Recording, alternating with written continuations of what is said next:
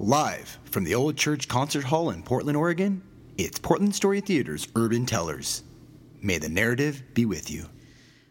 I've spent my life feeling broken and unlovable.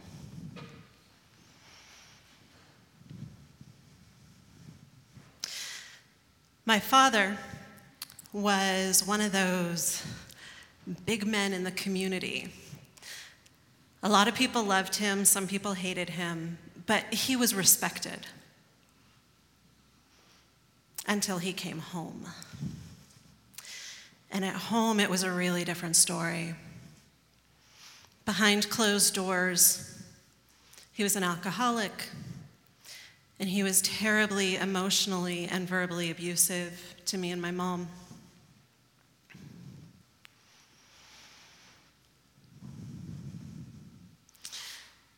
He was also sexually inappropriate with me. Those words probably bring up some particular images for you. In my case, it was a little bit different. He didn't actually touch me most of the time. He used words. He spoke to me sexually about my body. He spoke to me sexually about my mother's body. He spoke to me about the sex he and my mother were having or not having. He spoke to other women sexually in front of me. And then there was that one night when I was about 11, when he came into my bedroom and he pushed me down on the bed and he rolled around on top of me trying to kiss me and feel my body through my nightgown, and thank God he was too drunk to get his hands under it. But while my father was being sexual with me, he was also telling me that no one would ever be attracted to me, that no one would ever love me. He told me that there's one phrase that just went in and planted itself. It was, people won't be attracted to you because nobody likes a girl who doesn't have pretty legs. I went through my life feeling like a second-class citizen because genetic lottery, I didn't get pretty legs. And I believed him. I believed every word he said.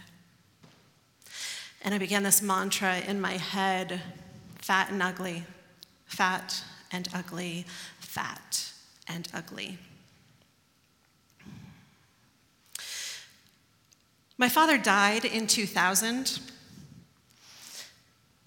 and suddenly I can be whoever I want to be, right? Like, I can take my life back. I can do whatever I want to do. I can be this new person, except I had no friggin' idea who I was. All I knew was what he had told me. As a coping mechanism, as a child, what I learned to do was to be a very good girl.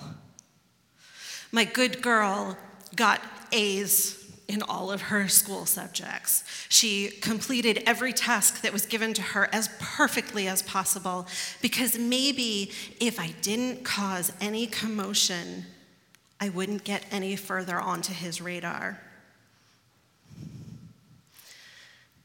And all of that was fine as a child. But here I was in my mid-20s, and this good girl was making some decisions for me that were no longer really useful.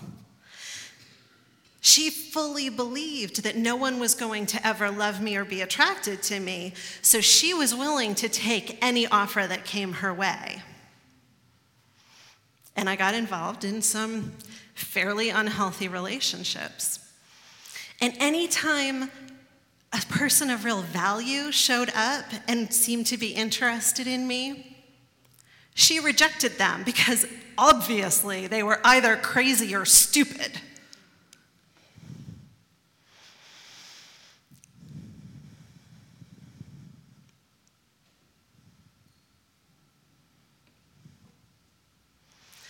Fast forward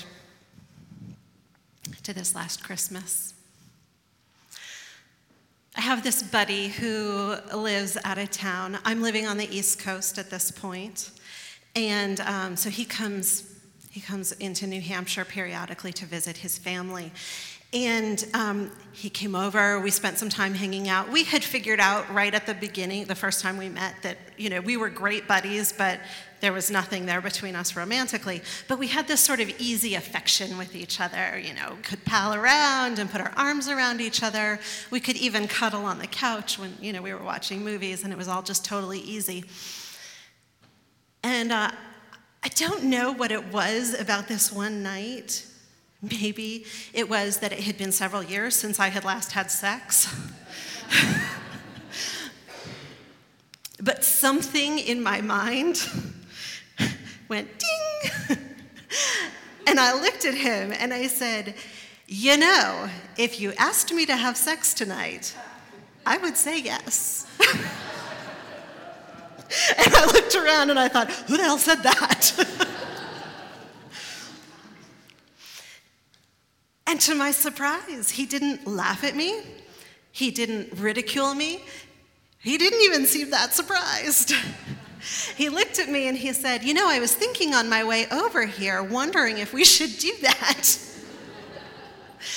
But I just got out of this relationship and I'm a little messed up right now and I don't think that's a good idea. At least I think that's what he said, because my mind stopped dead at, I was thinking about that on my way over here. What? In my head, people don't think of me that way. Nobody looks at me and sees somebody who they would be interested in doing that with. So we spent several hours together, but this whole time, I'm not actually, we're talking, but I have no idea what we're saying. I am not listening, because in my head is this, what? And I finally turn to him and I say, I need to ask you a question. But I can't do it when we're sitting here looking at each other. So how would you feel about, and this is not a proposition, but how would you feel about going in the bedroom and laying down on the bed so that I can be next to you, but I don't have to look at you? And he, being a very good man, said yes. And so we go, and we're laying there, and I don't have to look at him, and I say, can you please explain to me what you meant? Because people don't think of me that way, and I'm very confused, and I'm pretty sure you didn't mean what I thought you meant. So please just talk me through it. And he said, are you crazy? Of course I think of you that way. And he had his hand sort of resting on my leg, and he started moving it up to my hip, and he said, look at these hips. And he around the back and sort of touched my butt. And, look at this butt. And look at the way that your waist curves in, and look at these boobs. You've got great boobs. It was a pretty revolutionary evening. It was a few months after that I decided to go on this year-long road trip. And I called it my Freedom Tour. And I had a lot of people asking me, freedom from what? And I had to think about it for a while. And I realized, it's not actually freedom from anything, it's freedom to. It's freedom to explore, it's freedom to experience, it's freedom to finally figure out who the fuck I am.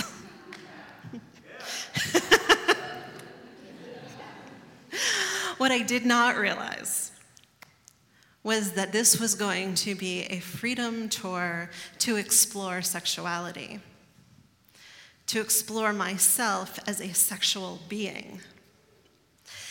And truth be told, if I had known that, I probably never would have left home. I'd probably still be sitting on my bed in New Hampshire. My first stop, or one of my first stops, was in New York City. And you can find anything in New York City. And I had heard of this thing called tantric massage. Probably a lot of you being Portlanders have heard of it. It was brand new to me. For those of you who don't know what it is, it's a massage that is dealing with sexual energy. And yes, she had her hands all up in my business. And the best part of it was after the massage, we sat and talked. And it's pretty remarkable to be able to have a conversation with somebody who actually is familiar with what the female sexual response is, but doesn't have any investment in your particular. I mean, we have these conversations maybe with our partners, but our partners are really invested in what our sexual response is because it is somehow a marker of how good they are. So I'm sitting there with this woman, and she says to me, "You're good." She says, "I have seen hundreds, I've seen thousands of women, and you are totally normal." She said, "All the right stuff happens at the right time." She was a little more explicit than that, but she looked at me and she said, "You are not broken." And I realize I'm not broken. I am breaking free.